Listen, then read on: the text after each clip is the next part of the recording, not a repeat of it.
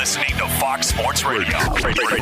I think we're seeing a level of performance from Zion that really speaks well to being one of the 5 most important players in the league before too long. And they beat the best team so far in the NBA. Let's start there. Yeah, and Zion Williamson still just 20 years old, but the New Orleans Pelicans star gets a 129-124 win over the Utah Jazz last night. The stat line for Zion Williamson, 26 points, 10 boards, 5 assists, as he continues to get better and better seemingly every single game. Okay, so Zion played Milwaukee and now Utah. And you could make the case that's 2 of the very best, if not the 2 best, but right there, centers, rim defenders in the NBA. If you haven't watched a bunch of Zion, or if you haven't noticed it, Zion is about explosion to the hoop. So he's not a great outside shooter. It's really about getting to the rim. And a lot of people have talked about Barkley back in the day, and I see some of that. Against Gobert for Utah and against the Greek freak Giannis from Milwaukee, I was pessimistic. I thought those were 2 of the matchups that would be problematic for Zion. Now, let's keep in mind the 2 games he had played against Milwaukee in his career, he was about 21 points a game, well below his career average, season averages. And that told us, okay, that rim protection with a guy that doesn't shoot well from the outside, it's effective. It wasn't effective this time. And then Gobert wasn't effective.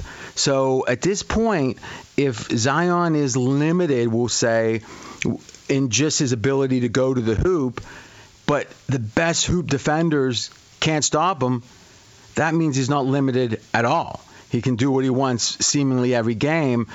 And about a month ago, early February, the Pelicans started doing a lot of pick and roll where Zion specifically was the point forward. Point Zion, as they're calling it now. The Ringer website had a good video breakdown on this. And it's a situation where the guys guarding Zion are not used to getting picked, especially out high, and thus they're not particularly adroit at avoiding the picks. And Zion only needs a little bit of a brush, and there's no way they're stopping him. So not only has Zion had a good season, though the Pelicans' defense hasn't, I think the last month has shown another facet to his game. And I believe the culmination of that is 2 really good games against 2 of the best defenders. I could not, on the offensive side of the ball, be more optimistic than I am right now on Zion. Jonas, what's your thoughts? I just love the fact that he does it old-fashioned. It's not this stand behind and shoot a bunch of threes. He hardly takes threes at all. He takes the ball, he gets to the basket, tries to draw contact, or just scores. And just the idea that can still work in the NBA, I think is a good thing for the NBA. We talked about it after the Super Bowl, where seeing Tampa Bay go out there and win with physicality and win the way that they did was a good thing for the NFL. Otherwise, it was just going to turn into this offensive league. That would have been the opinion. Kansas City's just going to run away with it every year because they have all the weapons on offense. To see a different style have an effect, like Zion's style having an effect close to the basket, I think is a great thing for the game. That's Jonas Knox. I'm RJ Bell. We are straight out of Vegas. I think you make a really good point, but I think it's predictable, not just with Zion, but let's go back to Golden State for a moment and think about when they came on the scene, won the first title, then they had the 73 wins, etc. Is they were so good, partially because they were innovative on offense, but what did that innovation lead to? It led to them getting their pick of players that fit the system that only they ran. And then the opponents would only see that system in that lineup of death, specifically when they played Golden State. As the years passed, more and more teams started playing a similar style. So not only were the players well suited for that style spread around more, but additionally, every team saw it more often. And that's part of the drop-off with Golden State. Even when they had Durant to some degree, there was a drop-off. Again, that the defense is just being familiar with it.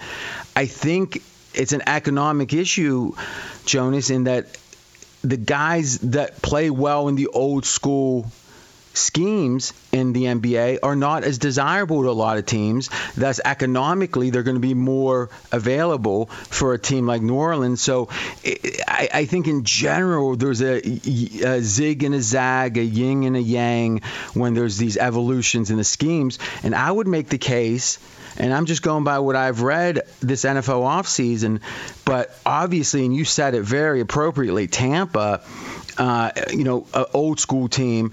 But actually, you look at it, and Belichick, now again, maybe that was because of Cam and his limitations, were very physical, and you're seeing more fullbacks now, because the theory is if they're going to have a bunch of 240-pound linebackers that can run really fast, well, maybe they aren't as good if they're getting muscled. So the thing I love about sports is it doesn't stay the same, right? If it was, and we iterate in this 2021 in the modern era so much quicker. It used to be 10-year cycles in the 70s and the 80s, West Coast offense. Now these cycles are like 3 years, and to me that's particularly exciting. Yeah, well, they talk about it when it comes to PED use in sports. They'll say, you can test all you want, but somebody somewhere has got the next way to cheat and cover up and pass a test, or the next way to.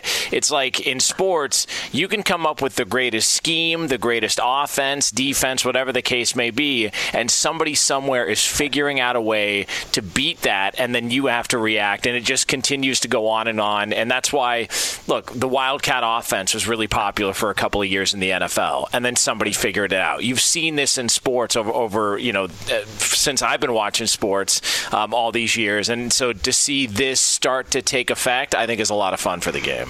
And I agree, and I've been, fortunate enough, just, some over the years. A couple of my good buddies are college coaches in football, and I've gone to a few camps and stuff. And it's funny with the guys that are really the scholarship guy, not scholarship, but academic, where they studied everything from the past. They'll be like, the Wildcat was really a single wing with this tight end, blah, blah, blah. And it's like, it really is oftentimes a variation on a theme from something from the 50s or the 60s. And it's funny, if you go back through the NFL record book, there were a lot of low-scoring years back then, but there were a lot of years. I think the most yards in a game is still Norm Van Brocklin, I think, like 505. Check that, Mackenzie. I think that's classic research right there. But, so there certainly were the eras they threw a lot, even though it seems like we just kept throwing more and more. And that was back when the uprights were at the goal line, not 10 yards back. So not only did the receiver have to worry about getting hit by the safety, he had to worry about running into the goalpost. Well, because it was so I'm close. Thinking if I'm a defender, I'm worried about running into the goalpost that's true, more. Yeah, that's I'm true. RJ Bauer, straight out of Vegas. Let's do this. Let's take an early break. When we come back, I'm not sure Zion. Well, first, though, did we get that stat there, Mackenzie? He must not be connected with us. We'll get that when we come. So we got a double tease here. One is we've got the most passing yards in NFL history stat, which if you're driving, we'll help you with that. But number two, I'm not sure Zion. In fact, I don't think Zion had the best night in the NBA. And this is a guy that maybe should be in the MVP conversation, but he isn't. Straight out of Vegas! Be sure to catch live editions of Straight Outta Vegas weekdays at 6 p.m. Eastern, 3 p.m. Pacific on Fox Sports Radio and the iHeartRadio app. Hey, what's up, everybody? It's me, three-time Pro Bowler LeVar Arrington, and I couldn't be more excited to announce a new podcast called Up On Game. What is Up On Game, you ask? Along with my fellow Pro Bowler, TJ Hushmanzada, and Super Bowl champion, yep, that's right, Plexico Burress. You can only name a show with that type of talent on it. Up On Game. We're going to be sharing our real-life experiences loaded with teachable moments. Listen to Up On Game with me, LeVar Arrington, TJ Hushmanzada, and Plexico Burress on the iHeartRadio app, Apple Podcasts, or wherever you get your podcasts from. If I asked you, Jonas, and I said, pretty please, when I'm done with the Harden, would you give a Norm Van Brocklin It was actually 554 yards, but will you do it like it just happened and say, this just in, 554 yards from, you want to do that? Yeah, I can make that happen. All right, awesome. Yeah. All right, see? I mean, every 5 minutes there's something interesting happening right here. James Harden would be in the MVP conversation, if not at the top of the heap, if it weren't for the beginning of the season with Houston. And to be candid, I'm kind of known as he's tough on the players.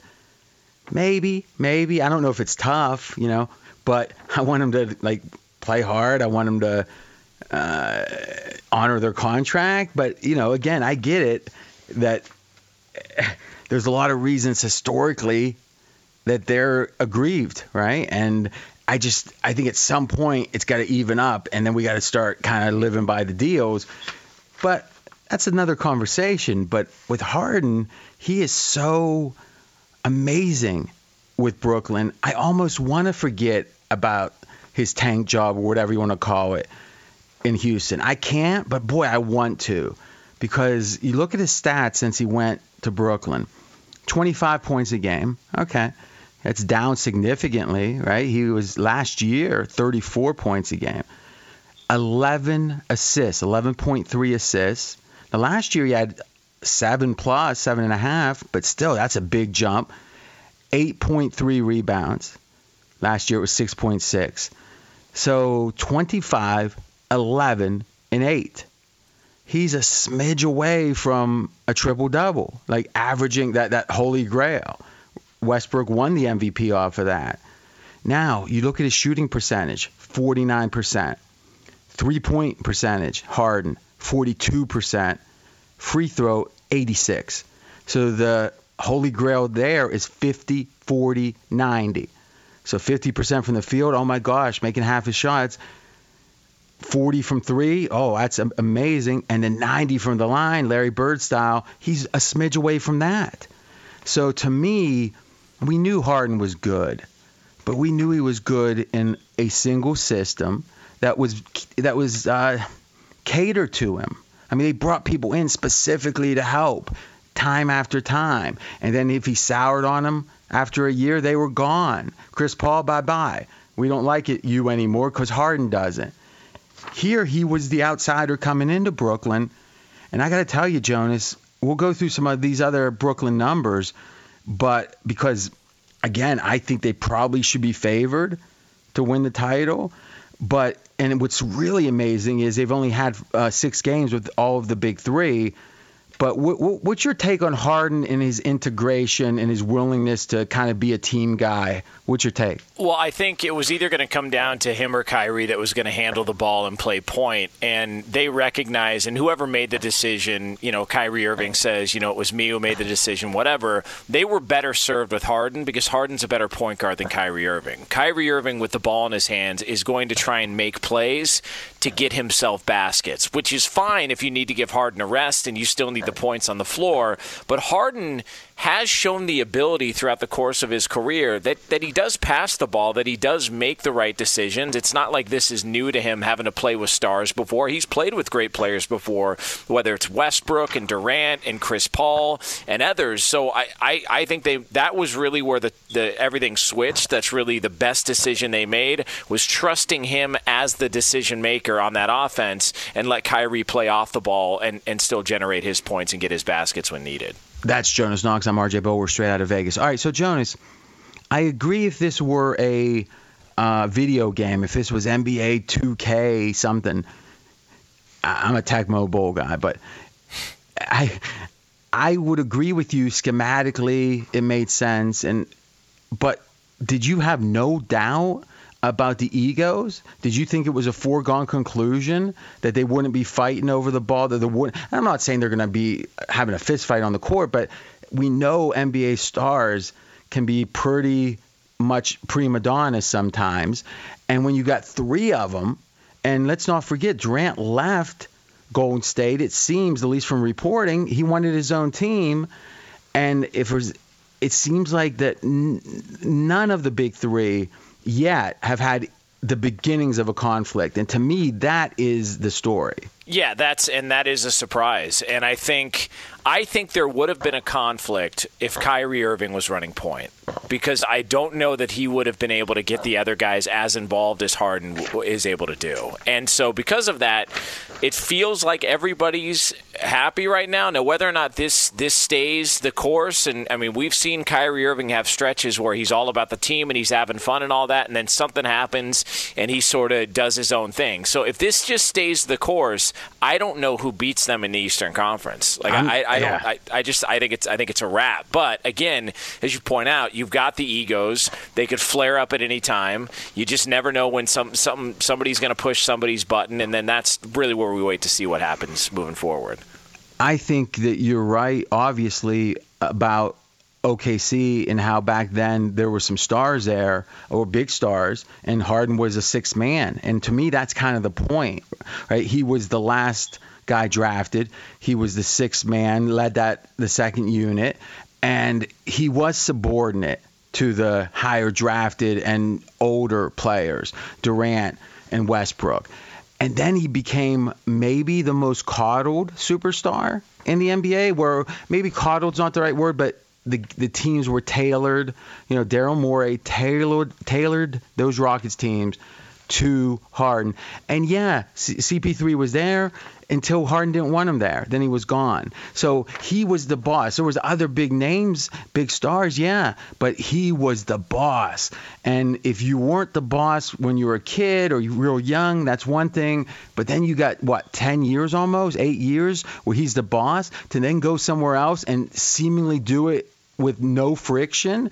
I'm impressed and I'm surprised. And I think these stats are going to scare the rest of the NBA, because it's one thing to say, okay, he's been there and they're 23-13, and that's what Brooklyn is. That's a good record. But check out this split. This is scary. Against winning teams. So winning record at the time they play, 12-2 straight up. The Brooklyn Nets 10-4 against the spread. Winning the game by over 7 points per game. Against non-winning teams, 11-11. So 500 against losing teams, effectively, and 12-2 Brooklyn against winning teams. What does that tell us? It tells us it's a question of motivation. The losing teams are worse, so they're not going to be losing against them unless they're not trying. You might say, RJ, they're supposed to try every game. Okay, I agree. But if they try when they play winning teams, who are they going to be playing in the playoffs? I mean, imagine a team being 12-2 against winning teams, and then you add in the following. They've only had 6 games out of the 26 with the big three intact playing. And they lost the first one, and they're 5-0 straight up, Brooklyn is, with Harden, Durant, and Irving on the court. So they got a great record against winning teams.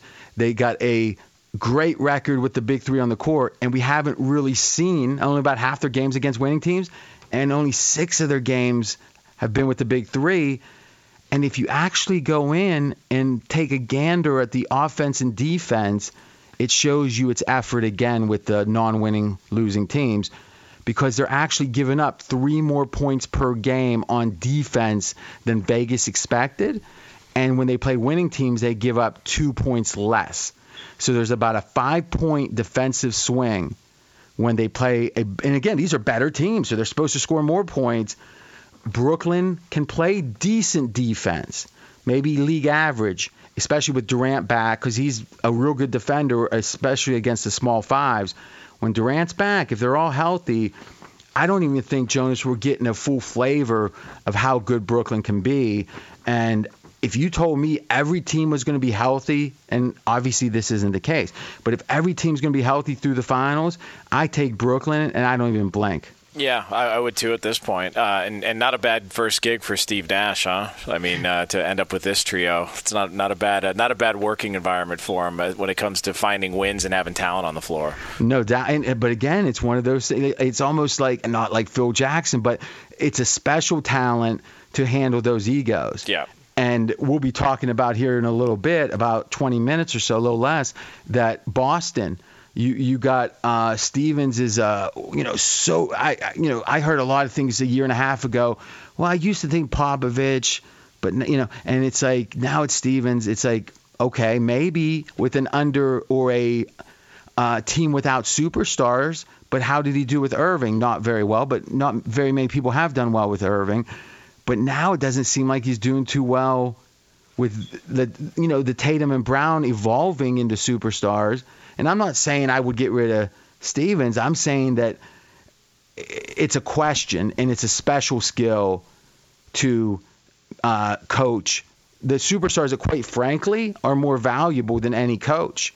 That what team, if it came down to it, what team is going to let their coach stay and let Durant or even Irving leave? No. The players are always going to get picked over the coaches every time. And you think about it, how hard is it to coach if you don't really have authority? Effectively, you are subordinate to the superstar. It's got to be tough. Yeah, no, it's not ideal for I think a lot of coaches. Probably wears them out a little bit at night. Straight out of Vegas! Be sure to catch live editions of Straight Outta Vegas weekdays at 6 p.m. Eastern, 3 p.m. Pacific